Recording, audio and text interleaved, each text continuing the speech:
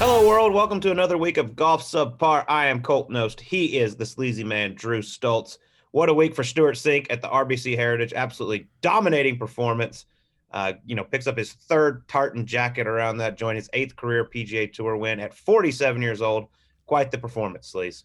Yeah, it was clinical. I'm sure it was fun for him. I'm sure it was fun for everyone in the Sink family. If you were at home watching golf on Sunday and are hoping a shootout might break out, wasn't the most exciting event on the PGA Tour, but that's credit to Stuart Sink. Came out, shoots 126 on Thursday, Friday, 63, 63, and he pretty much had a stranglehold on it at that point and never let up. I thought going into Sunday we'd see this thing get close. I thought Colin Morikawa, clearly the most likely guy to do that, comes out birdies one. I was like, here we go. This thing's going to get tight.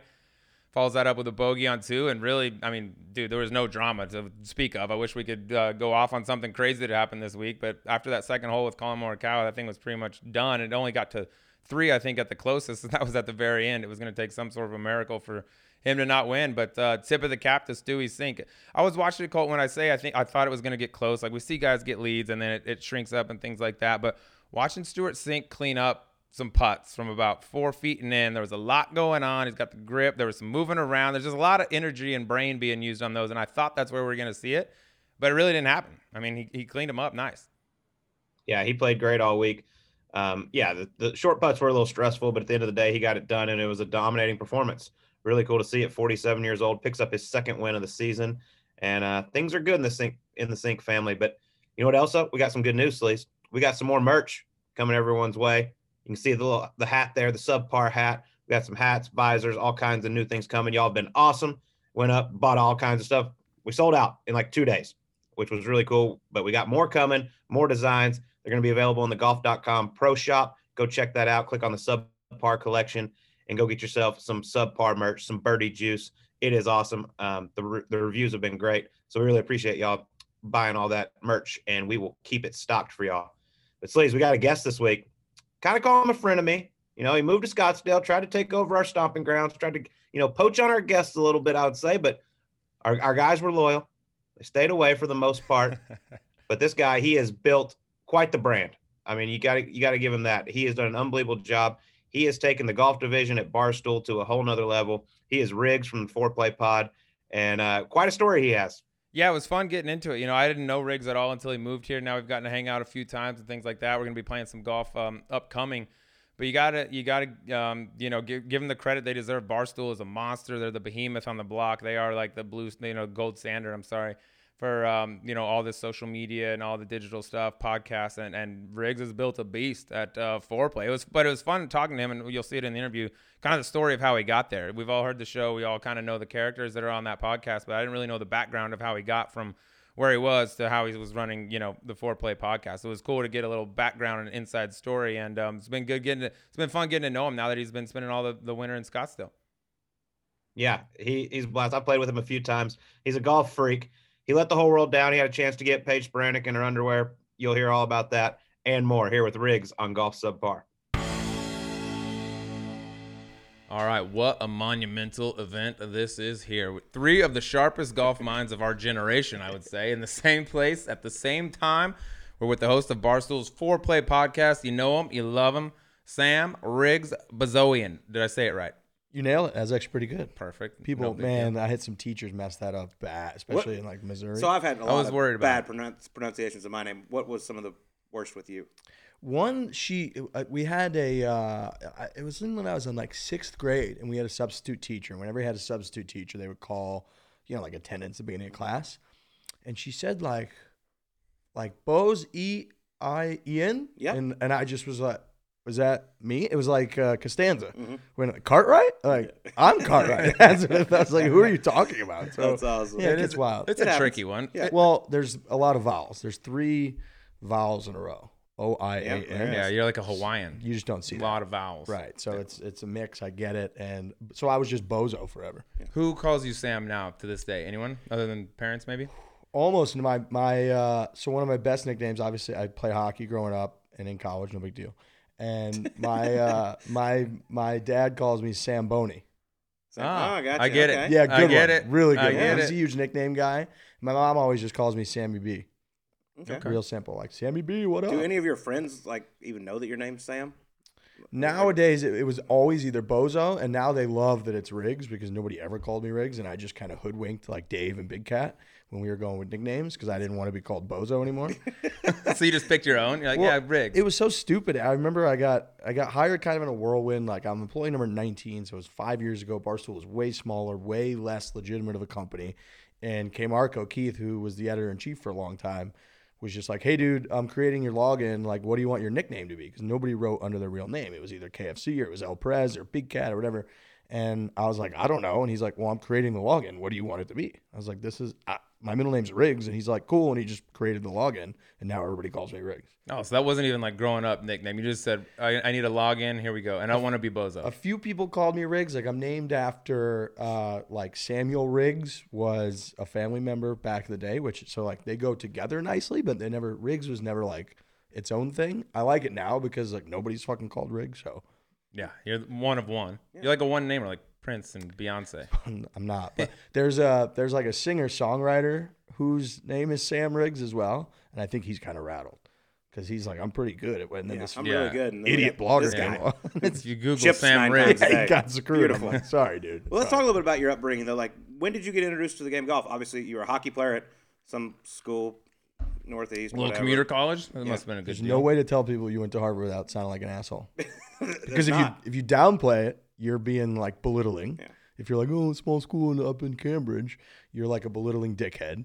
And then if you're just come out with it, someone's like, oh, where'd you go? So you're like, Harvard. They're like, oh, okay. Yeah, you got to announce it. So there's just no way to say it. So yeah, I played college hockey.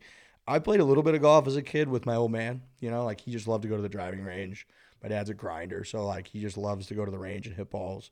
We would go to the range and hit balls a good amount. Then for like 8-10 years, I probably didn't play really any golf until my older brother, who's 4 years older than I am. He was in college. His buddies got him into golf. You always want to do what your older brother's doing when you're a younger brother.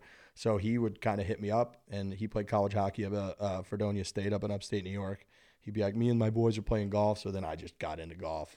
Summertime, whenever we'd kind of train, work out, whatever for hockey, we'd just play golf in the afternoon. And since I was probably 16, 17, I've just been obsessed with golf. Let me ask you this, though, about hockey. Did you get into Harvard more because of your hockey skills or academics?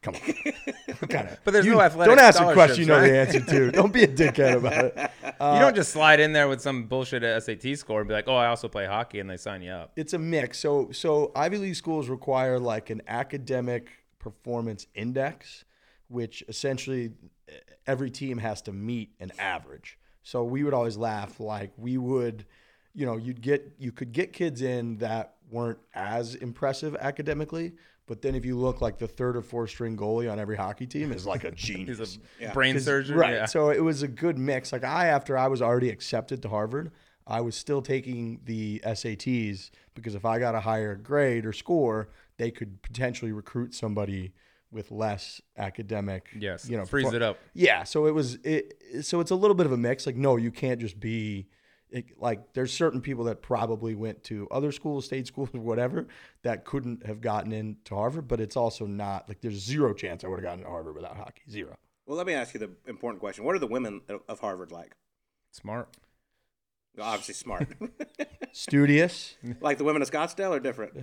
It's a different scene out Similar. here. Yeah, I'd say It's a similar. significantly different scene. One thing about Boston, though, is that like there's more college students per capita in Boston, or at least one of the highest of any city in the country, because there's BU, there's BC, there's just so many schools up there. So it was a good time. Boston also is probably my favorite city I've ever lived in. It's just it's got so much character. It's got so much heart. So it's like being in that town. And also, like, we're playing hockey. It's a winter sport. So we don't really care about, it's more just kind of you're in the grind. You're working out. You think you're going to be like this, playing the NHL. And so everything. And then you realize, like, oh, actually, life's way different than that. Never mind. So, yeah, you're kind of in a bubble, almost like in Scottsdale. It's a different type of bubble, but you're in a bubble a little bit. Give me the scouting report on Riggs as a hockey player. You're writing your own scouting report. Other teams reading it. What do we got to look out for? What kind of player are we going up against? Pure skill, zero strength, defensive liability. So I would be Heart. Yeah, You I did a lot a of heart guy? really ugly skater, but great hands. And I would be either be like first line left winger and on the power play, or I'd be in the stands because like I didn't have what it took to be like a third or fourth line guy that would grind in the corners Coach Donato, who's still there, was still just like, no, he can't. He either he's like a skill guy or that's it. Well, I heard you drove him crazy too because you always showed up late to practice because you're up playing Halo a little late at night. Yeah, let's talk about this Halo a little bit. I got real into Halo. Who didn't play video games in college? I honestly didn't, but you know. We were like What were you NCAA football during my era. That we didn't have. It was I was busy like an playing era golf, before you. Trying to get to the PGA Tour. We were playing. Okay, well, you do it at night. You're not playing golf at slept. night. You read yardage books. Yeah. No days off. Yeah. No days off. Clearly. Yeah. I can tell from your hobbies right Yes. now. It's SMU very, is basically very obvious. the Harvard of Texas. So Mm-hmm. and TCU, we basically all went to Harvard. Dude, we would play Halo. We would play 3-on-3 battles, and we do 2 different rooms. You could link up, and me and my college roommates would just play Halo all the time. All the time. We get in screaming matches. We wouldn't talk to each other for days. Were you like I've been told like were you a ranked player? Like however that works? No. Like that good? Oh, no. okay. No. Our friends lied. To Our us. friends are full of shit, but yeah, but you're told still you that? good. I'm not telling you. Don't We can't worry. reveal we, sources. We got boots on the ground. I was good, but I wasn't like. I mean, now it's also hard to compare because now there's people that are legitimately good at video games and ranked, and they make Millions. Bazillions. literally Yeah. millions. In our time, I mean, this like late 2000s, that was a fantasy. Like that wasn't a real thing. I was just a little bit better than the guys I played with that were across the hall. You could have been Ninja before Ninja. God, imagine being Ninja. How sick that is. I mean, yeah. Just Like make many millions. 20 million a month. Just Do you guys know hanging this out. Nade Shot guy? You know I who don't he know is? anybody with any. I've heard of Ninja. That's it. That's Ninja's the only dude I've ever heard of. Yeah. This Nade Shot guy, big video game guy. I guess like 100 Thieves is like he created a video game like team, and he's the president of the team or CEO of the team. And he tweets at me all the time that I'm like his favorite guy because he loves golf and that we need to play. And So then you I didn't watch Subpar. well, then I DM. I told him you guys don't exist. Well, then I DM him and he just doesn't respond to my DM. So I can't tell if he's trolling me or not. He's like 3 million followers on Twitter. Okay. Yeah. Slide in there. A little side hustle. I've been sliding in. He Yeah, just keep doesn't sliding. respond. He only tweets at me publicly, like, we got to play golf. And then I DM him, like, let's play golf. And then he'll tweet at me. He's trolling you. Yeah, I think I'm getting fucked. Exactly. But what was the plan going into Harvard? Like, was it to play hockey in the NHL? What'd you want to do after school? It wasn't start a golf podcast. It wasn't, no. It was honestly like try to go to the NHL, get the easiest degree you possibly could, which was sociology for me. Oh. And What I tried to get, I didn't finish though.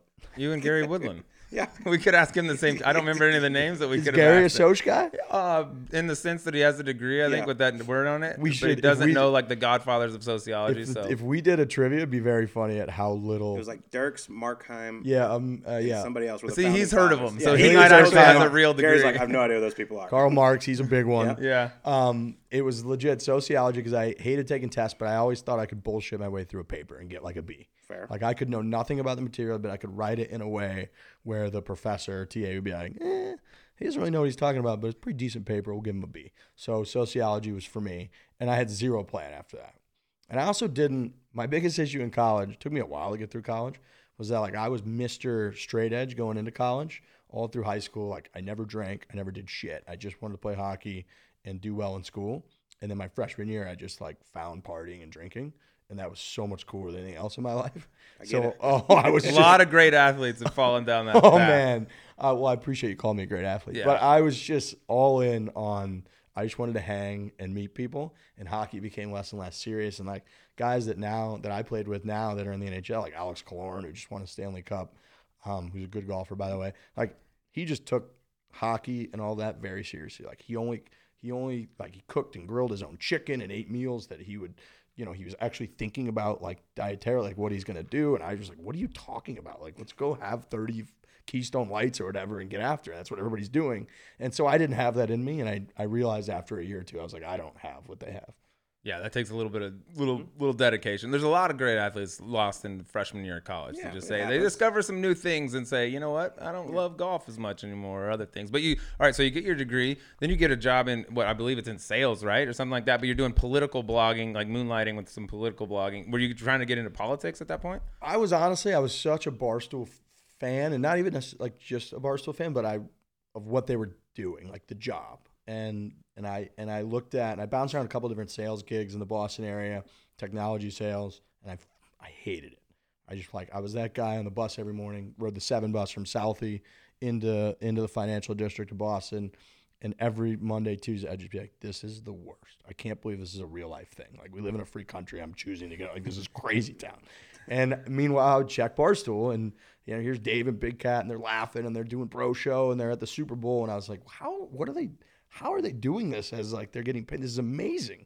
And so I just created my own blog. I just Googled how to start a blog, and I just wrote over 1,000 blogs, and I just kept emailing them to Dave. And I would pick random other emails too. I'd just guess Dave's or Big Cat's email and tack it on there and email them, and nobody responded for a long time. And then one day Dave just responded. I was going to ask, how many emails did you send before he responded? I don't know. I would guess it's in triple digits. I bet I sent him over 100 emails, maybe a couple hundred emails. I mean, there was a point where I was emailing him every day. That's perseverance. And what was the response when he finally responded? He was honest. He was like, all right, dickhead, stop emailing me. Like, what do you want to do? I think your writing's really good. He asked me questions that you're in a job, like interview research process, hiring process. You're like, it's illegal to ask. Perfect. As Dave, yeah, totally. But HR didn't exist. Like I said, like I'm employee number 19. Like it wasn't Barstool. Was just not like, the first video I went and filmed. Dave and Gaz, sales guy, who's Dave's right hand man. They emailed me. We're just like, hey, like total up what you think it costs for that video. And we'll just write you a check. And I was like, it's about like $1,300 with like a couple flights and some stuff. And they just wrote me a check for $30. Like that was the whole company. God, you're like, why didn't I say it was more? actually $18,000. What a miss. What a miss. But yeah, it was that simple. And I love like elections. And this was early 2016. Like Trump was becoming a thing. So there was just stuff to write about that Barstool wasn't writing about because Dave had a very simple policy. I don't want to piss off half the country or more. So we're not going to touch politics. And I essentially had proven on my blog, like, hey, you don't have to piss people off. You just poke fun at everybody like you do with sports, like you do with current events, whatever. And I'm not just saying you can do that. Like, here's how I've been doing it. And so he basically hired me to be the only guy. And to this day, Dave's written emails when somebody does something he doesn't like or writes about a topic he doesn't like. He'll write a company-wide email. That's like, Riggs is the only person that's allowed to write about politics. I'm like, I haven't written a political blog in years. But shortly after I got hired, I said, like, hey, by the way, I love golf. Like, is it cool if I write about golf? He was like, if it's good, we'll publish it. And that was pretty much it. So you started off with just writing about golf. You weren't doing the videos. You weren't doing the podcast. You just sort of like, I'm the political guy, but also, by the way, I'd love to start doing. And they didn't have any golf people at the time.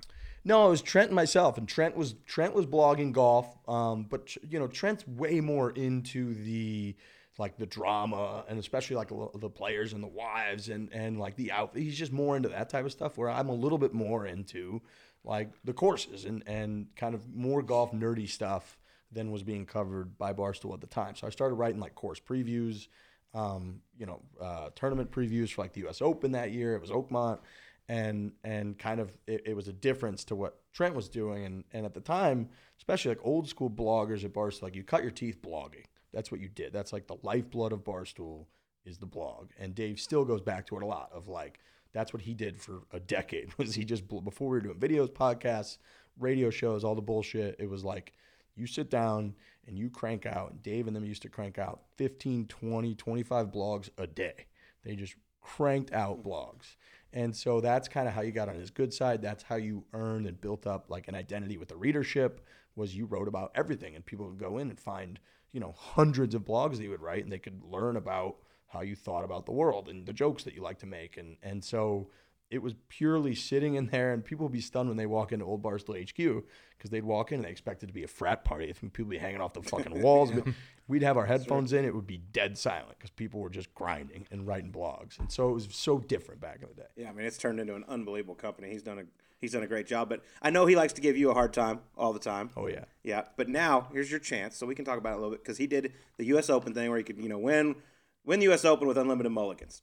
But to give us an honest assessment of Dave Portnoy's golf game. He's horrible. Perfect. There it is. Horrible, but dude, it was so shocking that he shot 4 under at Shinnecock. And yes, he did it with unlimited mulligans. Yeah. It took him like 325 mulligans. How long is that? Yeah, how long? That's a great question. Honestly, not that long. We did it in under the time because you got to realize Dave has zero pre-shot routine, zero thought process. He just literally would step up to the tee, and he had like his caddy at the time. They had like a shinny caddy for him. Was just like a conveyor belt, just putting golf balls in front of him, and he just kept swinging until he liked one. So a lot of times we step up on a tee, and if he would hit one, however far he hits it, let's say 240, and it would be in the fairway, and we knew that was the best, it would just take him one swing, and then we'd get out there, and he would keep hitting. So we honestly weren't that slow. The USGA had put up, which is amazing to say out loud, the USGA had reached out and put a 5-hour, 15-minute time limit on it. Said you may have the maximum, however many mulligans you need, but you have to finish in 5 hours and 15 minutes. That's our rule.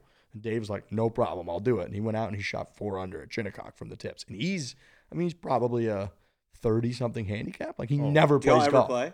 He doesn't play golf. Okay, doesn't ever no. play. Perfect. He likes golf. Like he likes following tournaments. He likes the drama, but it's just like not one of his hobbies. And like his mom, Linda, God bless her heart, was like the coach, I believe, of both the men's and women's team of the local high school. So she's very into golf. His dad, cousin Mike, who's my guy, like he loves golf.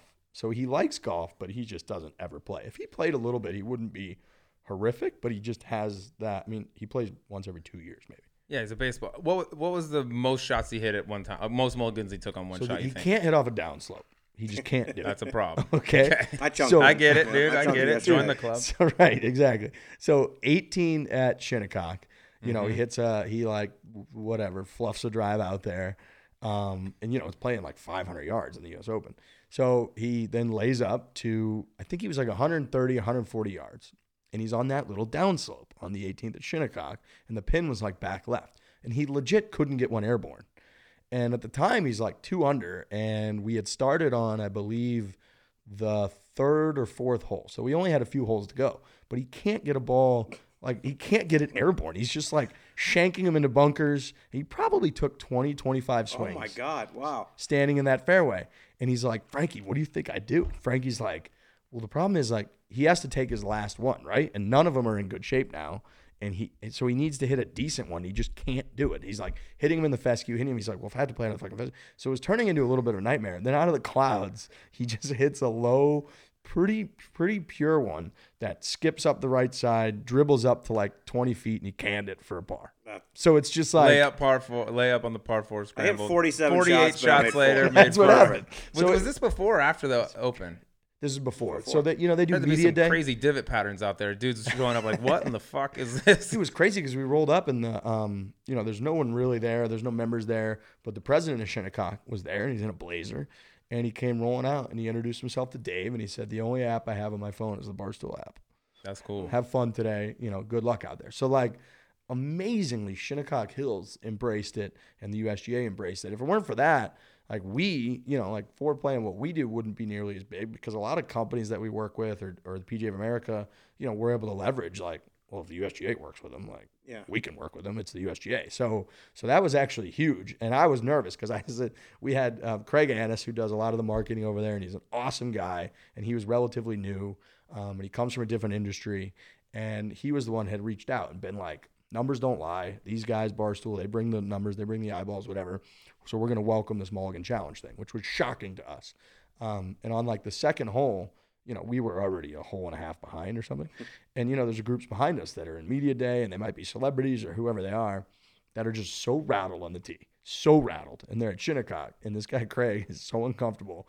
And Dave Portnoy's Dave Portnoy. So he's standing on the green. He's hitting like his 40th putt for par. And does not care. He could not give He's like, I have unlimited mulligans. Like, what do you guys not understand? Y'all don't know what we're doing He's here. like, it is unlimited. I will stand here until I make it. And Craig said to me, he goes, I'll be honest, Riggs, I'm either going to get fired or I'm going to get promoted today. And within a year or two, he got promoted. And it went really well, but it was shaky at the start. And I felt bad for him. But Dave Portnoy doesn't care. And he ultimately shot. It was so shocking that he shot that number because he's terrible at golf. That is really impressive, actually.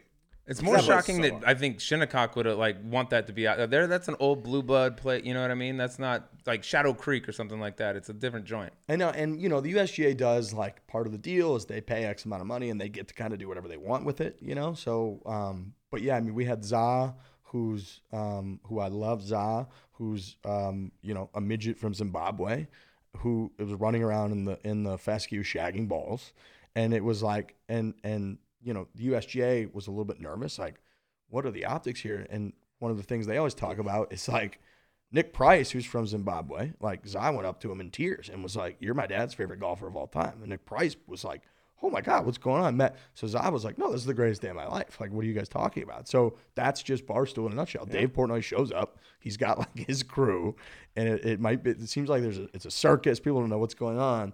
but people paid attention. Like Kiz and those guys hit me up. They're like, dude, we're in the locker room at the tournament. I can't remember where they were that week. They're like, we're all watching, being like, I can't believe he just birdied fucking 8, or par 18. That was amazing. So who knows? When you start it, but I mean, you get together, you get your job at Barstool, you start foreplay with the other guys.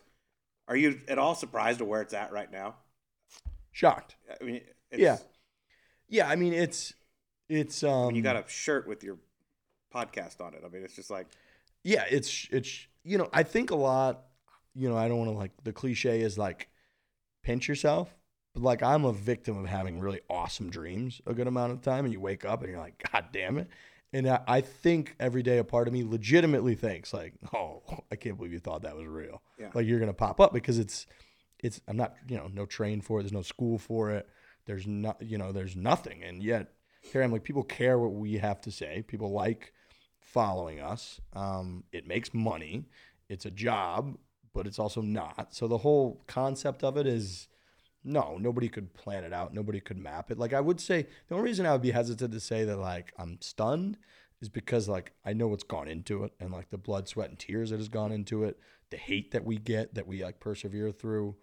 Like it's not easy. And like the number one tweet or Instagram that I get is always like, I can't believe they hired this loser to do this job. Like I'm a 2 handicap. I should be doing it. It's like, well then go do it. Yeah.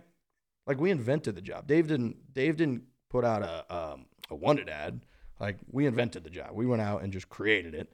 And so if people want to do it, like do it. And ultimately that's always going to like motivate me, right? Because people want our job, right? Like when you guys pop up, it's very motivating. It's like people are fucking coming after it. Like it's a good thing, but if you take anything for granted, especially when you have a really cool job, somebody's coming for it. And that's true of anything, man. Like if that's true of sports, that's true of if you're the number 1 ranked player in the world. That's true if you're a centerman on the New York Rangers. Like no matter what it is, people are coming for that shit. So that's the only reason I would hesitate to say I'm like fully stunned is because, like we take the business of it pretty seriously. Yeah, for sure. But I don't think we would have expected it to be where it is. After your It's 85th crazy. unanswered email to Portnoy, you probably weren't thinking 6 years later, No, this is where we'll be. And the fact that it's golf, right? Like that wasn't even my golf, original pitch. Well, that's what helps. I mean, grow the game, all that stuff, whatever the saying. All right, give me like you said, people look at you. You got the job everybody wants. I should have this job. Blah blah blah. Give me the one negative thing about your job, or the worst part about your job. You just have to have thick skin. I think that's pretty much it. You have to have really, really thick skin that, again, you're not trained for. And luckily, I think I do. But for especially like the first year, the first time Dave brought me on his podcast, which this was mid 2016, and I'd been, like I said, kind of in a cave, just blogging for months. And I had a very popular, and this always happens at Barstool, like when you're a new hire, everyone's like, best hire in so long, so much better than this guy that's been there forever. Because there's the tides and the shifts. New. And so I was new and I was a couple months into it and I was writing about something fresh and different. I took it so seriously and I was so pumped up and I felt really good about myself. And then Dave brought me on his podcast and just made fun of me for like 20 minutes, 20 minutes straight about like this freak, look at his eyes. Oh my God. And just roasting me. And then all of a sudden, like I go check my Twitter, which had been all positive pretty much for months. And it's just people making fun of me on Twitter. And you're just like, there's no way to prepare for that. And there's no world in which that would be a reality. Like maybe your buddies will bust your balls. There's locker room talk, like hockey guy, whatever. But like no world would you just have like thousands of people making fun of you openly. So having that type of like introduction to it, certain people aren't cut out for it. And we see it, people that get hired at Barstool or other content spots that like don't handle it well at all. And so I think that having that thick a skin is extremely important to like, especially to have confidence in what you're doing, right? Because if you're like trying to make people laugh, you're putting out videos, you're putting out podcasts, like you need to have conviction in what you're doing and you need to be a little bit like free of mind to do it and speak your mind and like try to make people laugh. Because if you get it in the back of your head, like, oh, this fucking asshole on Instagram thinks that I have bad cadence when I talk, well then you can't talk. You're like, well, shit. Like if you start thinking about how you talk, you can't talk. So I would say that's by far the most difficult part, but I haven't had a single day since I got hired where I've felt like I was like going to work. Like not one. That's nice. That's a nice thing. Right. Well, you over at Foreplay, y'all got y'all's guys. You got Kiz. Matthew Fitzpatrick's actually one of y'all's guys. You're all huge Tiger fans. Who are some of the other guys that's in y'all's circle? Doug Gim's a big one. Yeah, he was on recently with for the players. Yeah, so we had him on. You know, he jumped on yesterday, which is cool for him to do after I'm sure he was just devastated after shooting 78 and like watching JT basically, you know, pick that golf course apart tee to green. But Doug, God bless his heart, I met Doug. I was on a plane to Bermuda for the tournament this last fall, and he was sitting middle seat behind me. And everybody's got masks on, so I can't. And he's like, Riggs, what's up? I was like, hey, man, no idea who he was. And again, he's got masks on, I can't tell. And he put up an Instagram story, and I was like, oh, shit, that's Doug Gim. And I knew him from the amateur and from the battle with Doc Redman and all that. And then that whole week, we played video games like every night. And he's such a good dude. He's so funny.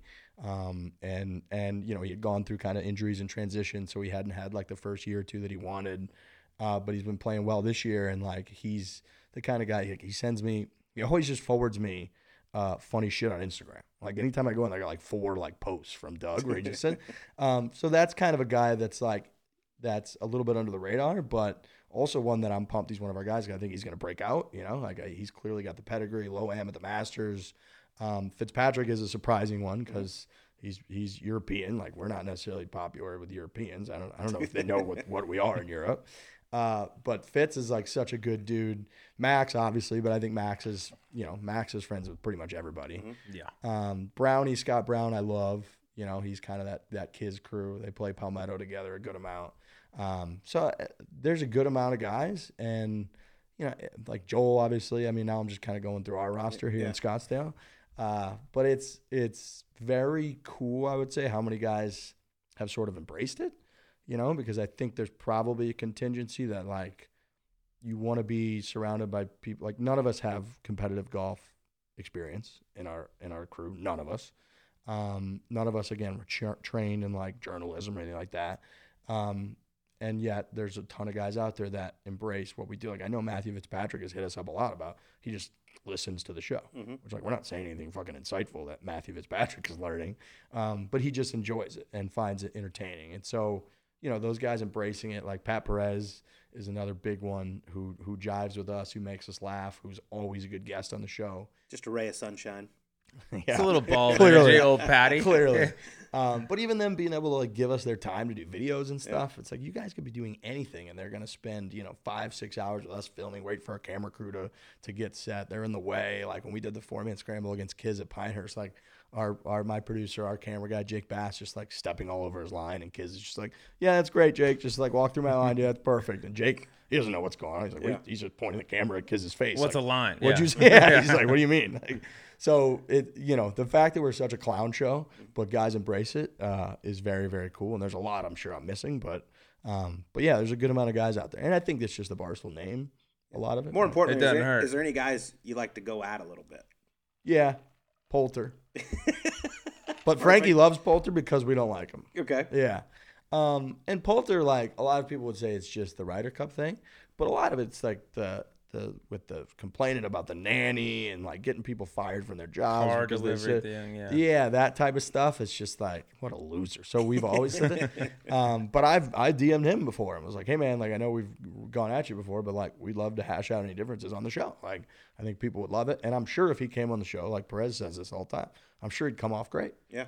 You know, Dude, like, Ian's awesome. Yeah. Yeah. And I can see I think why you're people not don't the like only him. guy like that. Yeah. No, I can Like, see. from the Before I outside, got they to know him, I doesn't didn't like like him. him. And then I got paired with him a few times on tour, and I'm like, this guy's fucking awesome. Yeah, he's great. and we're a little bit spineless, admittedly, right? Like we, you know, there was a phrase we were going through. People called us like brand rehab because like guys that we would shit on, Yeah. like would agree to come on the show, and then we'd be like, I love that guy, you know, Yeah, I mean, he took shots at Here's Justin my boy. Thomas early on. big time, Yeah. big time. And there was like a 6-month stretch where like we would go back and forth at JT, you know, and he was going through the whole like getting the bunker thing, and I know that he was probably rattled that like everybody wants to be liked, right? And there's like a certain crowd that didn't love him, and then JT, like God bless him, he like FaceTimed me one day. I was like, hey man, like I think I'd like to do the show and we should chat. And now I love JT, and like he's by far the highest profile guy on my phone that like will always respond if I text him, which again is crazy that that's a real thing. But like, you know, Bubba was another one that like we'd go after him and Ted Scott. He invited, you know, me and Jake to Estancia, and we played. And he was amazing. Like, he was super friendly, and he was funny, and he was very open, and I think we made him cry. So it was like, Well, that's nothing. That's to weird. brag Would you about. buy him? Would you buy him a Pretty lemonade or easy. something? Yeah.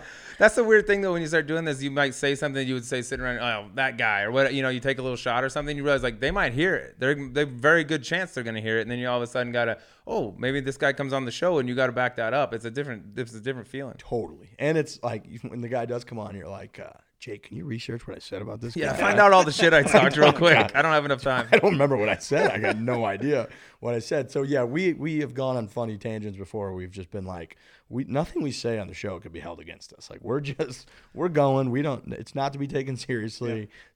Yeah. So yeah, I mean, it is tail between your legs a little bit, but I think as long as you're honest about it, and like usually we're reacting to the information that we have, right? So like, if the way someone comes off on TV and the way they come off in interviews is like they're a dickhead, and then we get them on the show and we hear their perspective and they're a lot more kind of insightful and they come off like there's more compassion, empathy towards them, then we're like, oh yeah, we just changed our mind. So, I would defend it that way. Yeah, we'll flip-flop. Yeah. Well, we got to ask you about y'all's number one guy, obviously, Tiger. Because, I mean, I've never seen 4 grown men drool over another grown man like y'all do over this guy. I know what you watch. I mean, he's the guy. I know that. But, I mean, y'all are just infatuated with this guy. Tell us about the first time y'all ever got to meet Tiger.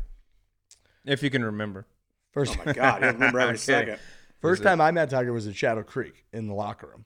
I watched that interview the other day. Boy, were you nervous. Oh, yeah, my God. I want to get to that. On a on the freak out scale, where were you in that leading up to it? Knowing that, like, hey, all right, Tiger's 10 minutes out, Tiger's 8 minutes out, or whatever. It was as high as it could possibly be, and I'm a person that speaks for a living, and I was concerned that I wasn't going to be able to talk. Like, I legit was like, how am I going to make words towards that man? Like, what am I? I'd rather make love to him. Yeah, please. What if I get lost in those eyes? Yeah, it was at Shadow Creek. It was the day after the match with Phil, and I had gone out there. The Excel team, my buddy Kevin Hopkins, who works for Steinberg, he had been like, come out to Vegas, like, give up your Thanksgiving, cover the match. We're gonna make it worth your while. Like, I'm gonna do everything I can to get you a little time with Tiger. I was like, okay, great. So again, me and my guy Jake, we went out to Vegas and we just kind of putzed around and filled time, and we went to the match that day. And there was kind of this plan that if it goes well, maybe Tiger will probably be in a good mood. He'll do it after he loses, and it goes into like 5 playoff holes with they had the dick and balls and all that at Shadow. So he's like, hey, Tiger's, it's late, he's out. I'm like, shit. So then I get a text at like 11 p.m. that's like, hey, meet me at Shadow Creek in the morning because it's the Pro-Am going on at Shadow Creek. Tiger and Phil will be there. I kind of have a plan. I'm like, all right, amazing.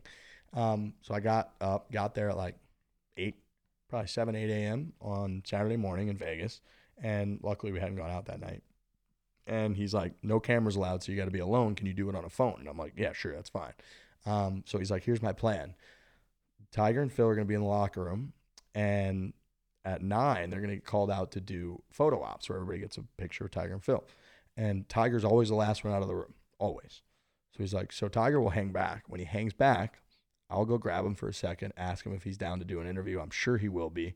And you'll have 2 or 3 minutes with Tiger alone to ask questions on a phone. Is that fine? I was like, that's our fucking plan, dude. And he's like, yep. And I was like, all right. So here we are. We're in the locker room at Shadow Creek. Phil's like got one leg up on the table, holding court, with like a coffee in his hand, telling stories. Tiger's just sitting there pretty quietly. After about 20 minutes, the whole room clears out because they go take pictures. It's just Tiger, Joey LaCava, Robbie Mack, my guy Hopkins, and myself. We're the only people in the Shadow Creek locker room, which is a big locker room. So like, Tiger clearly can just sense that there's another human in the room. That's me, and it's me. And I'm like, oh my, I can't believe we're here. We're like doing this. So Hops like, I'm gonna go talk with Tiger real quick. I'll be right back. And I'm like, you're gonna talk to Tiger? Okay, great. So he goes over, comes back a couple minutes later. He's like, Tiger's in. He's just gonna put his shoes on real quick, and you're good to go. And I was like, Oh God, I wish you would have said no. totally. I'm like, shit. You know what? I gotta say go. anything else, dude. Literally anything else. And I'm gonna give him my phone, so I don't have anything. I don't have a computer. I don't have a notepad. Oh, you got to memorize all everything. in my head. Ooh, I need to like know what I'm gonna ask Tiger Woods. So I'm in my head going through like trying to come up with like exercises to remember what you're gonna say. And Tiger comes walking right over with Joey. And I introduced myself. I blacked out, so I don't know what I said. Right? It was something along the lines, oh, huge fan, whatever. I'll just stay. I'll be your servant, like whatever you want. And then Kevin's like, all right, you want me to film it? So I hand him my phone, and I'm like, dude, you better hit record. And he's like, I know, I got it. And it was as like Bush League is he's like, do you want it like sideways or like straight up? And I'm like, sideways. So he's okay. And I'm standing next to Tiger while I was going. And then Joe LaCava, whose son is a huge Barstool fan, and Joey, whenever he comes in for like Rangers games and stuff, I always get a beer with him. So he popped his head in. And he's like, you got this, Riggsy, go get him. And that just totally like freed me up. And then he hit record and I chatted with Tiger for like 2 or 3 minutes. And then right afterwards, Tiger, like Jeremy Roenick walked in the locker room. Oh boy. And he's on one at the time. No. Yeah. That doesn't sound like And he's JR. like, Tiger, can I get a picture? And Tiger's, yeah, sure. So then I frantically like upload the video to Jake, who's back at the hotel, and I'm frantically texting him. And I'm like, where is it? What's going on? Have you gotten it? And he's like, I'm checking everything right now. Give me a sec. And then he texts me and he's like, audio's awesome, video's awesome. Like, we got it. And I was just like, let's go. And I was playing that round with like Bob Menery and Paige Spranik, and we just got annihilated all day. As you should. Because it was just like, it was only 8 a.m. in Vegas. And then the other part was I took off, I had on my shirt, one of the shirts that we sold underneath that said, the GOAT on it, and it had Tiger with the backwards hat and the sunglasses going to the PGA Championship or whichever tournament that was. And Hopkins was like, you should try to get a picture with him with that. I was like, are you serious? Like, yeah. And Tiger saw it and looked at me. He's like, that's funny as shit. And I was like, hell yeah, and took the picture. So it was like, it couldn't have gone better. It was. I'll be honest, my favorite part of the video is because I go out there quite a bit, is Jimmy, the old man in the locker room. Oh my He's God. on the phone, answering the phone, and then all of a sudden I hear, what? It's fucking Jimmy. And I'm like, this is incredible. He's interviewing Tiger, and this old bag Jimmy over here is answering the phone and yelling. Dude, he killed my answer. It's the pinnacle of my life right now, Jimmy. Dude, that's one of my favorite dudes on the planet, Jimmy. He's unbelievable. I'm like, Jimmy, shut the fuck up. Like, I just asked Tiger what tournament he thinks he's going to win next year. I'm going to be buried with this video, bud. Just 2 minutes And it for the was- guy that wants his shoes brought out to the valet. It was right when I listed all the majors the next year to Tiger. I was like, which one do you think you have the best chance at? And he called his shot and was like, I really like my shot at Augusta. And he, of course, would win at Augusta. But right when he goes, I really like my chance at, and it's like, ring, Locker room. And I'm like, what? I'm like, Jake, can you get rid of that audio? He's like, what do you, no? Like, what do you think? On your phone. It's on an iPhone, bud. Yeah. Well, that's perfect. You asked him that question. Let's get to that real quick. Let's go through the 4 majors this year. Which one do you think you'll win? Majors? Yeah, we're not asking you which one you'll win. I've seen your action. Okay. Hey, we won that day. We did win. We cleaned people out that 1-0. day. Yeah. All right. Next 4 majors, because major season's coming up. Who wins the Masters? Oh, God, it's such an obvious pick right now, but I got to go JT. Okay. I think the JT, the way his ability to work the ball both ways on Sunday was amazing. Like it, and at Augusta, I think his ability to do that, he's going to win at some point. I think everybody agrees he's going to do that. He's going to win at some point. So I'm going to call JT at Augusta. Okay. Trending. Why don't you pick yours too? Let's all go around the horn. Who you like? I don't want to agree with this guy. This You're going to bothers take me. JT? That's most likely, yes, who I'm leaning towards. Okay. All right, I'm going to take. I'll go Bryson. I got JT penciled in You're going somewhere. Bryson? There's no I think Bryson. Bryson. Yeah, I like him a little more under the radar this year No, than he's- last year. It was like win or bust. This year it's kind of No, Got to some get other the guys stomach playing issue good. figured out at Augusta. No green reading books either. It's a problem. That's true. Yep. You All look- right. U.S. Open, Torrey Pines. I have a feeling I know who this one's going to pick. And he's probably who I'm going to pick. Yeah, we're gonna line up. I think. I'm going to go with a weird one. I'm going to go Patrick Cantlay. That I ain't don't that hate it. weird, bud. Yeah. That's a pretty good one. Cali guy. I'm pretty sure we're both going with John Rahm, Okay. who likes the place pretty good. He Okay. ain't bad Got- around Yeah, there. he he is got- good around They'll there. only say he got engaged there 42 times during the week. Was that his first tour win was there? It was. When he had the Eagle chip? Yeah, and it's the one that cost me quite a bit of money. Come on. The bomb. Come The on. bomb. Have you never heard about my bet with Phil? No. Oh, God. I'll Oh, tell you. this is a great. Do we I- want to do I it? can Do tell it. What you. are we It's doing? We're great. just chop. Yeah, they wrote an article about it. It was great. So we were at Memphis. This was John Rahm just finished NCAAs. He was getting ready to turn pro. And he's like, this kid, John Rahm, top 10 player in the world. I'm like, what are you talking about? He's not even on the Corn Ferry Tour. He's like, I'm telling you, he's top 10 player in the world right now. He goes, I was like, okay, what kind of, he's like, you want some action on this? And I was like, yeah. I go, how long? He goes, a year from today, top 10 in the world. And I'm like, He's in college. he just finished college. He was Yeah, getting he ready to- literally just I think he took played his finals next start the next 4 week at days Progression. ago. And I'm like, okay, yeah, what? And he goes, give me some odds. So I put up $3,000 to his, or I put up $10,000 to his $3,000. Okay, dude just goes on a heater. Oh. Boom, boom, boom. Ends up getting it at Colonial. But I remember I was at Bottle Blonde here in Scottsdale, and he's got that eagle putt on 18. You weren't at Bevy? Nah, I was cheating on him. For Yeah. Okay, all right. I was a bottom He's a blonde. free agent sometimes. All right, sketchy Dude, story. this putt Yeah. goes in the middle for eagle, and I screamed so no. I was like, "What just happened?" I was so Dude, mad, and that- it ended up happening at Colonial. He cracked into the top 10 for the first time. Oh, so it took no. It was Oh, easy. it was He didn't brutal. play a bad event. He's on sponsors exemption. He's finishing third. But my whole deal fourth, is and all like, this if he stuff. doesn't get his tour card and sponsor exemptions, he's dead. Like Yeah, he's no got to go play the chance. Corn Ferry Right. Tour for a year. Yeah, So I thought the odds were definitely in my favor. Yeah, I was wrong. tickling one down that slope and it goes Yeah, in. Phil played with him Oh. one round, the first round ever at Whisper Rock, and John shot whatever he shot. I was actually out there that day, and he came in and was like, "This is the dude." And sure enough, he wasn't too far off. But yeah, we got him. He's, I think, the guy to beat at That Torrey. guy, I would say, anytime they pan to him and he's inside of like 8 feet, it almost seems like they shouldn't even. The miss whole him. thing He is does it good. all. There's just nothing. There's no weaknesses. There ain't nothing Does bad. not miss. All right, let's go. All right, to next one. PGA Championship, Kiowa Island Ocean Course. Oh, I Rory want- McIlroy won the last yeah. time it was What did he win there. by 8 there? Yes. Yeah, that was a pounding. You know, I feel like that one's a little bit more of a crapshoot to me. It is. I'm gonna go. I mean, now I'm gonna take the number 1 player in the world. I'm gonna go DJ. Okay.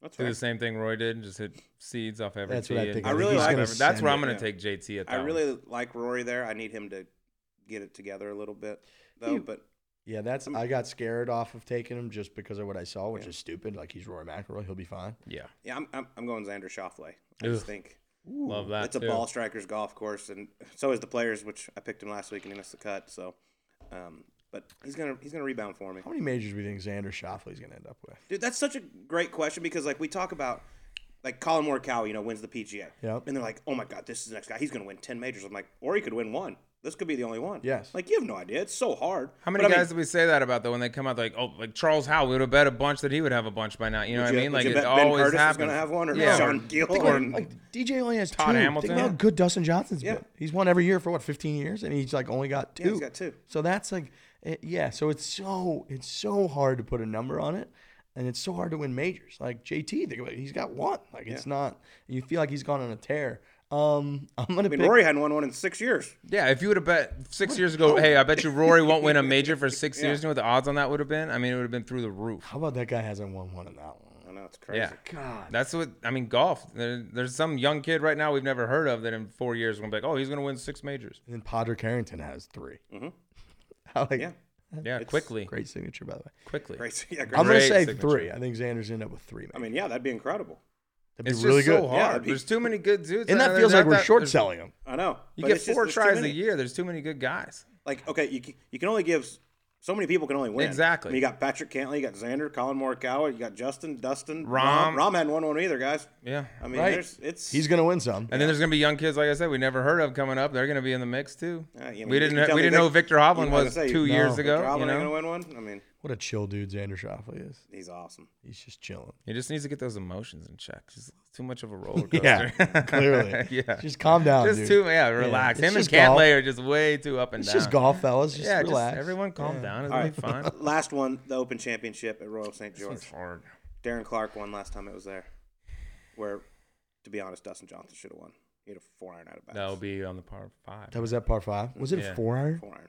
Where he shanked yeah, it right? right over the fence. I'm gonna pick one that I don't think is gonna be a crazy pick right now, but come tournament time might be is Lee Westwood.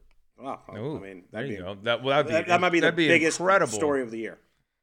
Yeah, like we've seen it a million times with older guys winning the British Open or being in I mean, contention. Darren and Clark Lee won there as a Westwood's pretty playing old great. guy. Maybe Lee Westwood. That's good. I like Yeah, it. be 47, 48 when he's 47 right now. I don't know when his birthday is, but I mean that'd be a hell of a. He's been the best player to never win a major for a long time. What a great vibe he's got going right Awesome, dude. Sleaze asked me about him the other day. I was like, he's the guy you want to have a beer with after the round. He's Yeah. so cool. There's a He's lot of he's a Euros dude. like that. Yeah. now.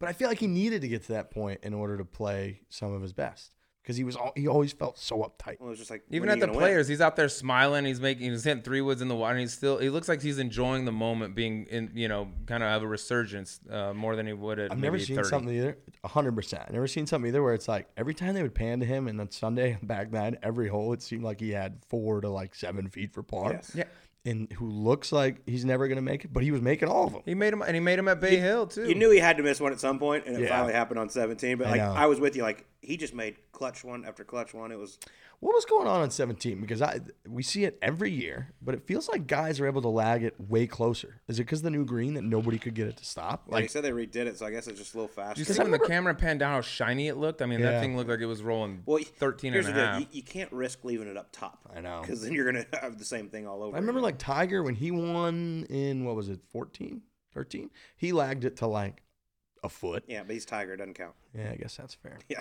All right. So you went Lee Westwood. I'm going to go DJ there. That's actually who I was saving for the Open Shit. as well. He's fucked. So I think he's going to miss the Uh-huh, cut well, for sure. tough break.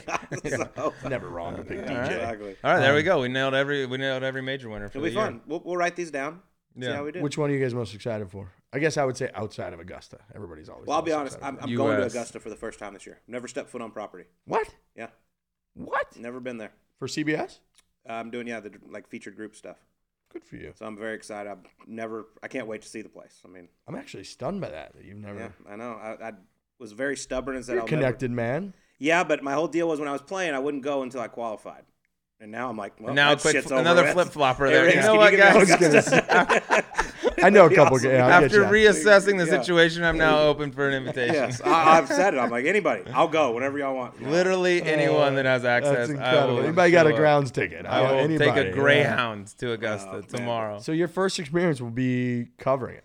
Yeah, That's pretty I'll cool. step on the grounds Tuesday, April 6th. What kind of access? Like I know you're covering it. I have but no like- idea. Okay. I don't Probably know. Champions locker room. All Are that you, stuff. are you able to have like a phone? Champions dinner. I don't know anything. First off, you have to send your like social security number in for your credential. Like it's like There's the going to be real a deal. background check and Yeah, definitely it's- some blood taken. I know you have to get approved and all that, and I was very excited when they told me I was approved since I turned down their invitation after I. My favorite experience, the first time we were ever at Augusta, it was like me, Trent, Frankie. We were down there, and Dave was there as well. But it was just the three of us watching golf, and we're standing right at Amen Corner, right? We're 11 green, 12 tee, and we're standing over that like huge mound that's just short of 11 green, and somebody was on like a sprinkler head or something down just short of the green, and so they call for like a rules official, and a fucking green coat appears out of the trees. Literally out of the trees behind 11. It might not even been a green coat because it was like a rules official. So I don't even think they had like a green coat. It was just like a normal fucking blazer. Appeared out of the trees, Normal fucking blazer. came over, whispered a couple things to the group, and then he just like Field of Dreams. He just disappeared into the trees That's how they are. Yeah. and he was gone. And it was like there was no structure there. There was no path. He just came and then he was gone. And we just were like, is anybody else seeing what like that man was just They're there? like shoeless Joe Jackson. Oh, it there was- because they it just was awesome. vanish into It was there. awesome. That's the best spot, by the way, on property right there too. Yo, Okay, guys, for I'll watching. go there then. Yeah, you should check I that have no spot idea out where if I'm you can going. get down highly there. recommend this place. I mean, hopefully I can sneak a picture or two. I What don't year wanna was be that kicked that you out. were there? Who won that one? 17, Sergio. Oh yeah, El Nino. there you go. Yeah, we That saw was him a at. big I mean, this is totally unrelated, but we saw the first person we saw in Augusta. We got there Sunday night, and we went to go grocery shopping, and Sergio was just there in street clothes grocery shopping. And we were like, should we go say something to him? Because we've been really mean to him online before. Hey, guys, You got a bunch of dudes like. Should we go apologize real quick? Yeah, Maybe right. and then try to get him to come on. You can't apologize. No, we were Hey, just dude, I'm like, sorry. What are you doing Tuesday? Yeah, 100%. You ever heard of foreplay? Yeah. Not that kind, the golf kind. And we ended up just being total cowards. We just took a picture of him with like his cart, and we were like, we're not gonna like tweet it. That's weird. And then he won, and then we tweeted it. We're like, look, we Perfect. took this cool picture. Yeah. Sergio, everyone's like, he's just at this a is grocery what the store. champs eat each year. That's He's in right. the background That's right. picking So out we- His cereal. Tuesday dinner plans have changed now. It was a reach, but like Yeah. we were trying. That's good. You want to get into the E9? Yeah, let's hit that. All right, E9. 9, All right, here we go. very, well, they're going to be interesting with you. Okay, this is honest. probably gonna be tough. Yeah, we'll just start it out with one we always ask everybody. Movie made about the life of Riggs. Who plays you? Any actor, dead or alive? Oh man. So the one actor I always got the most growing up was it Christian Hayes, is the guy that played Anakin in Star Wars, the first three. Was it Christian Haydenson? Is that his name? No clue. I don't know. I know the kid you're talking about. I don't You know know what I'm what talking his, about? I don't know what his name is, but yeah, the young Skywalker, whatever. The young Skywalker, who, obviously not the kid that was like pod racing, but the next one when he was banging Natalie Portman. No, that's a good guy to have. Yeah, good All I job. heard was Natalie Portman. Harvard girl, too. Yeah, by the way. I was about to say, that's realistic. Ah. for Yeah, you. Harvard girl. You want, I want was to come clean right now? You know Natalie? No, I don't. It'd be great if I did. She's a beautiful woman, very talented actress. All right. I was very nice to you. I said Russell Crowe because I couldn't think of anything. Russell that. Crowe. Yeah, Yeah, of course you're I gonna hope- I take hope that you'd shit. take that. That's way Fuck, better. then Jesus, that was I'll way take that too and run. nice. I'm out I of here. picked Gary Sinise on the advice of some of our boots on the ground, Lieutenant Dan. I get Lieutenant like that, Dan yeah. all the time. Yeah. Yeah, people say it's like I terrifying. want to change mine now. Russell Crowe didn't happen. I'm going with him. Which people, I will say, people tweet Gary Sinise at me like they're hurting me, but I'm like, I mean, he's a movie star. Yeah, That's, sure. I yeah, don't- dude. Sorry about the Hollywood good looks. Yeah, I don't care. Like, I didn't it's fine. even realize it when they told me that, and I was like, not once they said it, I was like, yeah, shit, that's the one. Yeah, I get that the most. That's a good call. I forgot Yeah. about Gary Sinise. All right, next one. I love, that Lieutenant you, Dan. I love that you asked someone who would play him. They actually offered it when I was Okay. trying to dig up Fair. some You're dirt. doing some research. Yeah, exactly. Okay. Dude. Just this ain't rookie league. All right, what's the one stereotype about Harvard you dislike the most? You may have said it earlier in the show already. Probably that everyone's like a silver spoon, trust fund kid, because almost everyone that I know from Harvard isn't. And Harvard also has it has uncapped financial aid, right? So like they'll just admit anyone that they believe deserves to be admitted, and then their financial aid is such that if you need financial aid, no matter what it is, they'll cover it. So they don't cap their financial aid. So the whole point of that is that like there's so many people at Harvard that once you go to Harvard, people are just like, oh, that's like a Harvard douchebag, who have like insanely diverse backgrounds. So that's probably what I would say. All right, it's fair. Fair, very fair. All right, number 3. I would say most of us. I mean, I know I do it. I know he does it. You're out there on the range hitting balls, you're swinging. You're like, man, swing feels like Roy McIlroy today. Swing feels like Adam Scott today. Who do you think Riggs' golf swing most resembles, or who do you think you swing like? Fuck, who did I get? Current tour player. Who did I get the other day? This will be interesting. I got a great one the other day. Somebody tweeted something hilarious at me that I can't remember whose swing it was, but they tweeted at me, so and so swings exactly how Riggs thinks that he swings. Yeah, that's who exactly. yeah, I want to and know I who it was. can't remember who it was, but it was perfect. Louis Oosthuizen. He's one that I aspire to because it seems Louis one of those that seems achievable because it's just so like When simple. you watch it, you're No, like, I know. Oh, It's I'll not. just do that on Monday. Yeah. And then you get out there and you're like, nah. I would say maybe B Todd, That's fair. Oh, okay. Yeah, I'll take that's that. actually yeah. a pretty Yeah. good one. right? Because Like, like the shank on 17 at Sawgrass. Yeah, the, That's fly, my the shot. ball, Swing. the ball That's the flies. swing. Riggs has Whatever. that shot. I've seen that. Right, because like when Rory swings, I know that's not achievable. Yeah. When like Tiger would say, I know that's not achievable. No offense to B Todd. When he swings, I'm like, I could kind of maybe do that at some point. It's fair. You can't putt it like him. No. You can hit it like Him him. and Kiz and you roll the rock really good. I like that. All right. All right, next one. What was more emotional, leaving Pinehurst or watching Old Yeller for the first time?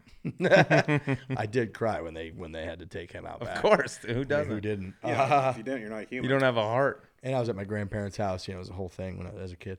Probably Pinehurst. Yeah, I that was a real sobbed. deal. Those were real tears. I sobbed. 99 days in that joint or something? Wasn't it? 99 days, and I don't do goodbyes well. I always, I'm always a like, yeah, I'll see you soon guy. Never like a This is it. goodbye guy. Yeah. So I hate goodbyes. And my boy Tom Pashley, who's the president of Pinehurst and just an awesome guy, he knows that. So he kind of set me up for failure, to be honest with you. I had no. I You had got no the choice. cameras. They know you're going to be emotional. You're walking He down. just like, come totally on. dogged me there, and I had no clue. I mean, I had no idea that was going on. But yeah, I mean, a lot of those people had become like very good friends of mine. My buddy Dave, like I went to his wedding a few months later. So like, and I didn't even know him until I arrived at Pinehurst. So like, a lot of those people were good. And there's an element of like, we'll never have like this again. We'll never go through this experience again. And I know it was like a pandemic, not. and I know that it looked, but like a lot of those employees were laid off. Like Pinehurst laid off over 1,000 employees, like 80% of their staff. And we raised a bunch of money, and like I kind of helped them do that for a lot of those people. And then they came back, and then like, from their perspective, it was like business was booming when they reopened, and a lot of those people were rocking like Barstool gear and had come because we had talked about it. So there was a lot of a connection. I do understand the optics of like, here's a guy at a golf resort during a pandemic crying because he's leaving the golf resort. Who wouldn't leave, dude? Oh man, I got roasted. Like Dave, I think Dave Dave Portnoy finds it to be the most preposterously funny video in the history. And he'll just occasionally, I can tell when he's like bored or he's going through the archives, he'll just tweet it out randomly and be like, I had forgotten this video exists. This is amazing. So I get all of that stuff, but yeah, I mean, I was very motivated. And like down to, you know, like my guys, Kevin and Barry, who were like the bellhop guys there, who like, I mean, there were days like I had such a preposterous setup that they gave me a golf cart from the, you know, resort that it was just mine. And I parked it right up front at the Carolina Hotel, and they would charge it for me every night. And there were nights I would come home shit-faced drunk from being at the brewery or being like at a buddy's place, and the cart would be, you know, like in Wolf of Wall Street scene when they like take those, and it's just a nightmare. I'm at the country club. Yeah, that was me.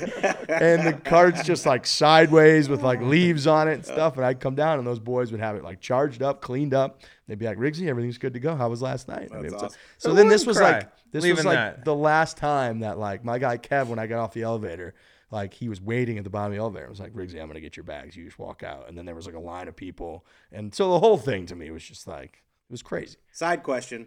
Take number 2 out of the equation. Favorite course at Pinehurst? Oh, number 4. 4. Have you played the new number 4, the Gil Hanse? I haven't. I like number 8 though.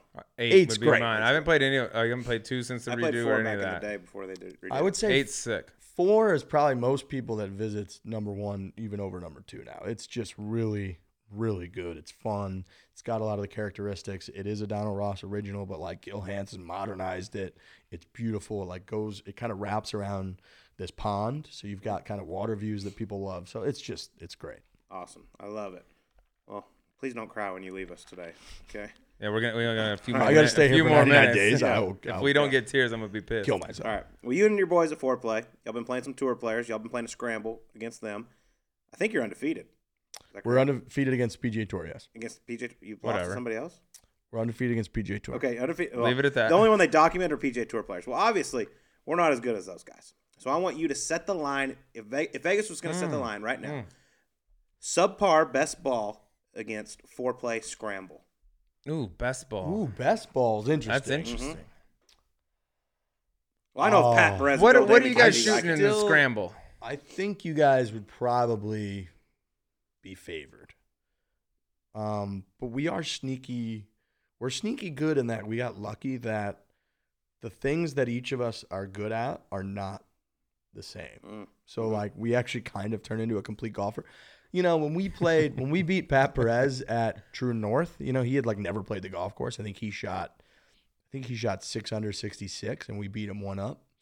He had a dirty lip out on the last. Outrageous lip Yeah. out. He was mad. I feel bad for him. He was into He'll be it. okay. Yeah, that's true. He'll be fine. But then like at number 2, you know, we played Pinehurst number 2 from 7,600 yards, and I think we shot 3 under 69, and Kiz shot, well, I guess technically the par is 70, so we shot like a 1 under 69. I think Kiz shot 70, so like he played great that day.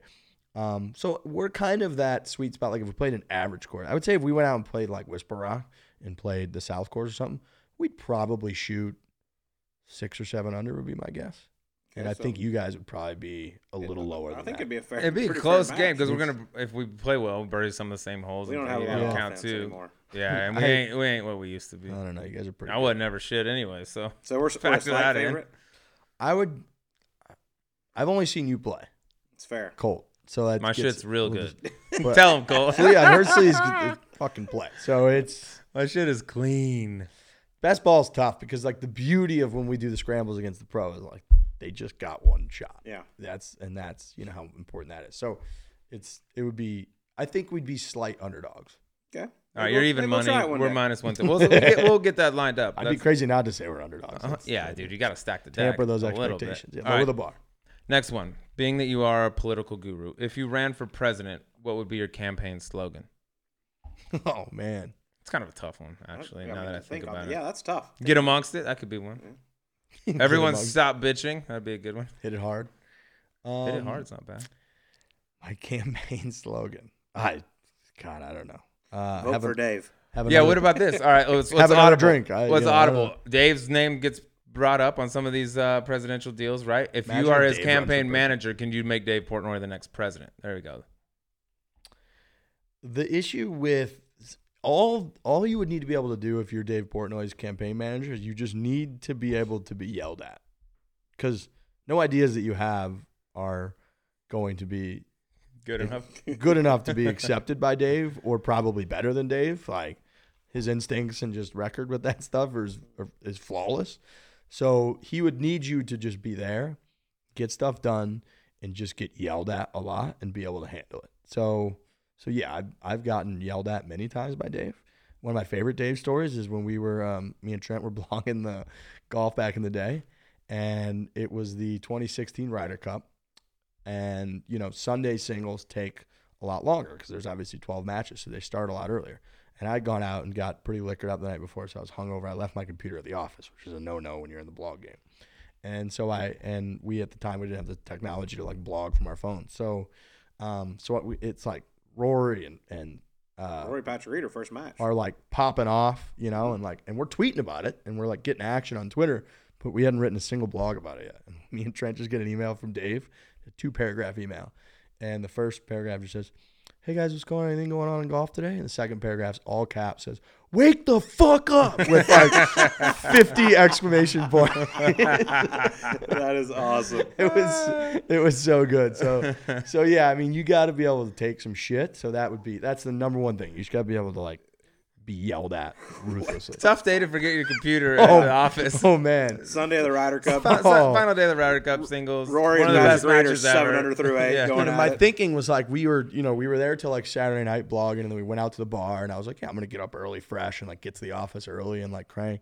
And I just missed that window. So it was It like happens. 11 Sometimes a.m. the or nights just get something. away It from you. happens to the best of us. Like 11 a.m. I was like, I don't have my computer. What am I going to do? I'm in an Uber on the way there. I'm like, please, God, be good. I get an email that comes in, read the first paragraph. I was like, all right, let's stop it. And I was like, oh, no, he's really bad. This is Okay, a problem. all right, This he's is fine. really bad. He's fine. Yeah. All right. Number 7. Your life is on the line. A 10-foot putt has to go in or you die. Who are you going to pick to putt it? Trent, Frankie, or Lurch? Trent. Oh, Oh, no that was hesitation. quick. I was gonna Not say, even close. Really? Not even close. Or you could just put a gun to your head and just end it right there. Trent, it's not even close. Trent's a good putter, actually. Trent's fast. Trent's a good putter, and the other two are horrific putters. So in the scramble, he's the last guy. Trent usually goes. No, he's the last guy. I'm the last he's- guy, but Trent, I would say Trent started to play so much more golf in the last year that we're probably going to need to redo our shuffle because Frankie goes third. And Frankie, he said the last one that we did, Frankie made a putt on like the 11th hole or something against Perez. And he goes, that's the first putt I've ever made in one of these. And we were like, what do you mean? It was like the 5th one that we've done. And he goes, I always go third. And if it ever gets to me, I've never made it. Because if you guys couldn't make it, I have no chance to make it. Yeah, So fair. he's only made one putt, I think, in the history of us doing it. So It's hard when you only get 2 looks at it to know yeah, the read. right, It's right. hard to know which way it Lurch breaks. hits the ball great, actually. He's a really poor putter. Really poor. Happens. All right, last one for me. I need you to think on this. I was told you'll know exactly where I'm going with this. What pisses you off more in a buddy's golf trip? Losing or being forced to eat pizza with a bunch of toppings on it afterwards? Do you know where we're at here? Is this Cabot? This could be a potential Northern California trip you just took Dad recently. bod's open. Yeah, the dad bod Whatever it open. is. Our guy Jersey with Okay, here we go. one of the worst pizza orders in the history of pizza. And he's a great guy, and you guys know him particularly well. But his very simple philosophy that when you've got like 20 drunk guys and you're going to order pizza for the group, you keep it simple. And this pizza order was like super supreme mushrooms with like ranch, and that was all of the pizzas. And I immediately had a couple drinks, and the second the pizza order came, I started looking at other people like, this is going to be a problem. You guys realize this is going to be a problem. But our boy Jers, who he put his credit card down, bought pizza for everybody. So everybody's like, oh, thanks so much for the pizza. And I'm looking around like, are we doing this whole charade here with like, I think this is a joke. We're all starving. And sure enough, like there was one, I think one was a cheese, and everyone's doing like a courtesy, like, oh, yeah, I'll try that supreme pizza. That's great. And then sure enough, like half hour later, look, every single piece of the cheese pizza gone. All the other ones, there was like one slice was gone. How many times you been on a buddy's trip with 20 guys that somebody orders 8 pizzas and every slice is I a hate Yeah. to agree with him, but I'm on the same page. Of here. course, you leave it to Jersey, you're gonna get some weird shit. But I've been told a couple dudes are like, he lost his mind over this pizza order and could not fathom the fact that there was only 1 cheese and like 7 other weird ones. I couldn't believe it. And again, all the proof is in the pudding that all of those pizzas were just left. Yeah, I mean, you got 20 Yeah, dudes. there's your proof right order there. some cheese, order some pepperoni, call it a day. Thank it. you. It's really not that hard. Yeah, it's very and we even simple. had people straggle in like an hour later. It's like, is there anything to eat? We're like, oh, there's a bunch of pizza left. And they'd all kind of look around. They'd be like, yeah, there is pizza left. Yeah, and they just nobody would try Mushrooms it. and olives and yeah, that's So just all that for the kind of birds. stuff. By So the way, side question. On that same trip, I also heard you might be the only man in the world that thinks Pebble is harder than Spyglass. oh yeah, had that. What No. you wrote previews for golf courses. How do you think this? This is in my defense, I have admitted that I think I was wrong. about it. Okay, perfect. All right, Never mind, flip we're flop, fine. another flip flop. Good. And I also what happened was I got into a debate the first night of the first trip that we did. And I just kind of blurred that out as a take. And then I just very stubbornly defended it the rest of the trip. Hard. And then just throughout the last 2 years, especially on like the group text, like there'll be a quote, especially whenever they play the AT&T, somebody will come out with a quote of like, yeah, he's got to play Spyglass today, which is playing several shots harder than Pebble, and they'll just like text them all to me. And so I've just gotten roasted for that take. So I think a few months ago, I finally was like, boys, I got big news. I think I was wrong about that take. Yeah. I think I was wrong. But I will say, if the wind is blowing, That's a difference. I Yeah. still think Pebble, because the wind never really affects you that much at Spy after you get past the 5th hole. I mean, maybe the last 11 holes at Pebble are harder, but Yeah. I mean, the first 7 you got to go. Yeah, because you can play that back 9 a lot of times straight into a wind at Pebble, and it's a battle. But if it's not blowing, it's way. All right. No, I'm I was glad we not cleared that zero up. about that I'm flip glad we- flop. Credit to me You came for- around. Yeah, credit to exactly. me What a for big admitting- man you are. All right, to last question. Back off of I Number that. think I 9. was wrong. True or false?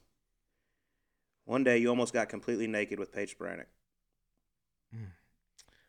Yeah, she beat me. I had to get into I had to jump into like a Long Island, New York pond wearing just a thong. She told me the bet was, though, if you won, she had to just jump in with just a thong on. Correct. So a lot of people were rooting for That's me. I love not. that. No shit. That's a loss for mankind. First off, that's the worst golf you ever played. I'm very upset.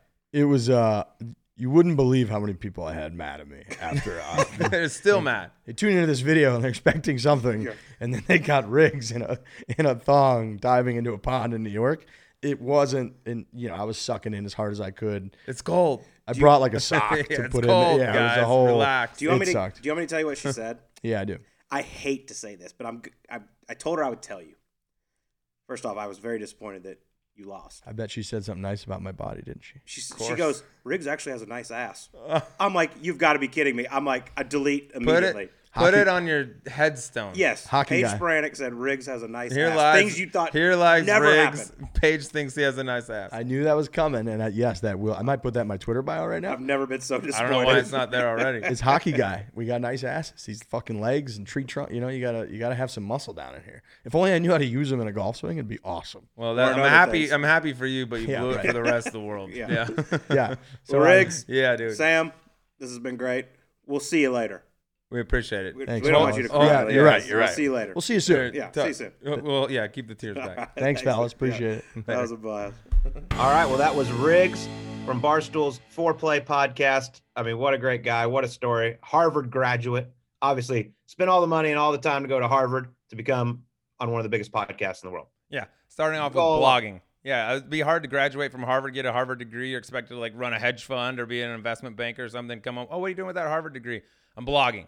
You can do that from your grandma's basement. But man, he's been a beast. Interesting to know because I didn't know this going in, dude. That he started off like as a political blogger. That was kind of his path and things like that. And then kind of started pushing. Hey, I love golf. I want to cover golf, and then that's how this thing was born. But there's a good lesson to all you kids out there. If you're trying to get a job or you're trying to pursue a girlfriend or whatever, and you send 50 emails and they all go unresponded, just keep sending them. Just keep sending them. Be relentless. Wait till a restraining order comes into place before you say no, because that's what he did, dude. And now look at him. And he's taken off. He's got a monster show. Yeah, they do a hell of a job. It's really cool. I mean, this thing, like you said, it is a monster for them. We're gonna catch them though. We've passed them a couple times in the rankings here and there with some of our monster guests. But we're coming for them. Yeah, they're the benchmark. They're the bar. I mean, they're the ones that are up there every single week. They do a great job. They're at every event. They're putting on tournaments and doing things like that, which we may be involved with in the future. But, I mean, they do it. They do it big. And then Riggs is pretty much the reason that thing's gone from nothing to the biggest golf podcast out there right now. So props to Riggs. I thought it was really, really cool. Like the time he got to spin with Tiger Woods at Shadow Creek. Obviously, all the guys there, everyone in the golf world is a huge Tiger fan, but they borderline stalk him. And for him to get to spend that time with Tiger and talk about how nervous he was, I thought was really, really cool. But Sleaze, they've been ducking us a little bit because I threw the challenge out there quite a while ago. You know, they play this 4-play scramble against these PGA Tour players. They've done one against Paige Sporanic and a couple of her friends where it was a 4-on-4 scramble. I challenged them because obviously we're better at golf than they are. I mean, we're studs. We're incredible talents. Yeah, I thought, you know, their scramble against the subpar best ball of Gravy and the Sleaze, I thought that'd be a hell of a matchup. I mean, we would dust them, but you know, we're trying to get it done, but I think they're ducking us a little bit. That's fair, dude, because they go out and they play like Joel Damon straight up, you know, against them, and they play Pat Perez. We're not tour players, but we play a little bit of golf, so best ball versus their scramble, I'm up for it. Let's go. Tranny for tranny, man to man. Let's go figure it out here in the desert. I'm all the way in. You don't gotta twist my arm. You know I like to compete. Might be the most excited I'll ever be on the first tee if this actually ever happens. Yeah, dude, this will be a blast. We actually need to make sure that goes down. Also, interesting thing talking to him too, because like outside looking in, we talked about, dude, your job's great. You cover golf. You go all these places. You play all these great golf courses. But all the like social media hate that, you know, he talked about getting and things like that, because he's not a golfer. He didn't grow up in the sport. He didn't play competitively. He didn't play on tour and all this stuff. And there's so many golfers out there that's like, you can't cover golf or you can't do that unless you did this or that. And I think that's like, it's not, I don't think that's really fair, because he doesn't claim to be, you know, hey, I'm a great player, or hey, I almost made it on tour. I did make it on tour or whatever. He's just like, I love golf, dude. I'm a diehard golfer. I'm going to cover it the way I would like it to be covered if I was a guy consuming golf content. And he's done that. So yeah, the social media hate that he's gotten, I know it's a lot. And that's part of the deal. Just when you're the biggest guy on the block, when you're Barstool, like whether you're great or not great, there's going to be people out there that don't love what you're doing, but he handles it. And I think now he's got a good grasp on all that. Well, speaking of not great, it's time to get into the gambling segment of the show. Not our best performance over at Harbor Town. My guy, Tyrrell Hatton, did make the cut. You went a little risky with Kevin Kisner, who was battling some putting issues, went to a totally different style of putting, and another missed cut racked up for this Sleazy man. I mean, your resume is, you know, in the one and done's kind of looking like your Jicky Jack career. MC, 32, second, MC. Yeah, dude, it's hard. I would have liked to know that he broke his putter that's made him $82 million prior to making that pick last week, but I made it. I'm going to stick with it. And, I mean, the only good news is Tyrrell Hatton, who I loved going into the week, 39th. It wasn't like a crushing blow, so I didn't drop, like, you know, too far. But, I mean, I got to make a move at some point. But, yeah, a lot more MCs on the board than you would think when you can pick literally anyone in the world every week. All right. Well, let's get a little update in the standings. Producer Mark, how we doing? Yeah, so that T39 Colt got you $30,885, ballooning your lead to $1,663,000. Right in there. All right. I'm basically my only loss. I'm basically behind Scotty Scheffler making it to the finals of the World Golf of the match play, and me not advancing out of the pool portion. That's it. Well, like you said, there's a lot of golf left. You say that Tons, every week. Dude, I say it every week. Let's stay the course, yard by yard, inch by inch, move the chains. Let's go. That's how you rally the troops. So, yeah, this is the week I got a feeling, though. This is your an honor. Interesting week. Yeah, Yes. We got the Zurich Classic here in New Orleans, team event. So this is a tough week because you got to have either obviously two-man teams. You got to have both guys available. And once you pick them, they're both done for the year. So if you use one of those big-name teams, you know, there's Patrick Cantlay, Xander Schauffele, you got John Rahm, Ryan Palmer. You use one of them, they're both done. So difficult week. But for me, this week, I'm going with the guys. I feel like this team's not getting quite the respect they deserve. You know, they're 25-1. You got one guy who's won twice here at this golf course, TPC New Orleans. One of them being an individual format. The other one, he teamed up with Scott Piercy to win. The other guy is an LSU Tiger. I mean, pretty much basically grew up in this area. Stud ball striker. You know, loves it around here. Feels like it's home. The team of Billy Horschel and Sam Burns is who I'm going with this week. Yeah, a little surprised seeing them down the board like that for all those reasons that you just mentioned. I'm just looking at it on paper. If I was handicapping them, at least just in order, like I'd have them a lot higher than they are on the betting boards. But Vegas typically doesn't get it wrong. But good pick. Couple of Southeastern dudes that are very comfortable playing down there in Louisiana. All right, I'm going to go with my pick, and I got very high expectations. I feel like this team is perfect because they're both guys that I like. but they might be just out of the brink of me picking them in the one and done individually. I feel like I would have picked one of them already if I was going to do it, but I'm going with Mark Leishman, Cam Smith. Okay, they're the third betting favorite, going off at 9-1. So Cam Smith, as you know, already a winner of this event. He won it back with Jonas Blix a few years back. He's coming off back-to-back top 10s, Augusta and Harbortown. Leishman, also in good form, T5 at Augusta. So both guys playing well coming into this. And I feel like alternate shot, Colt, I feel like is where this thing's kind of won or lost. You get the best ball format, a bunch of teams going to be making birdies. You got to put the pedal down. You got to go. Alternate shot is where you need to avoid the big digits. And Cam Smith, like, who's a better security blanket as a partner than Cam Smith? If you miss a green and you got, I mean, maybe he and Patrick Reed, the two best short games in the world on the, at least on the PGA Tour. Nice little safety blanket for him there to know that no matter where you miss it, Cam Smith can chip it stiff. So I'm going with Cam Smith, Mark Leishman, and that's my pick. 9-1 they're going off at, and I need to make a move. The season is long. There's a lot of golf left, Colt, but at some point, you got to put some points on the board. We're approaching that time for teams to leave. I like both these teams a lot, so it's going to be a lot of fun to watch the Zurich Classic here in New Orleans. I will be on the coverage, so make sure you tune in. And make sure you go to golf.com, go to the Pro Shop, check out that Subpar collection, buy up all the cool hats, T-shirts, everything we got. A lot more coming too, but make sure you get that little birdie juice. He's a badass. Yeah, get this little skinny bird. Get my little skinny brother right here. Look at that guy. Tell me you don't want to hang out with that fella. Play a quick 18 with that guy. So yeah, that's all coming. Visors are coming for all my big noggin brothers out there. Those will be on the way too. We'll just keep releasing this stuff as it comes, and we'll let you know about it. But thank you so much for all your support and for scooping this stuff up. Yeah, golf.com Pro Shop, or you can look in our bios on social media, the Subpar Instagram account. You can get the direct link from there as well. That's going to do it for us. We'll talk to you on next week's Golf Subpar.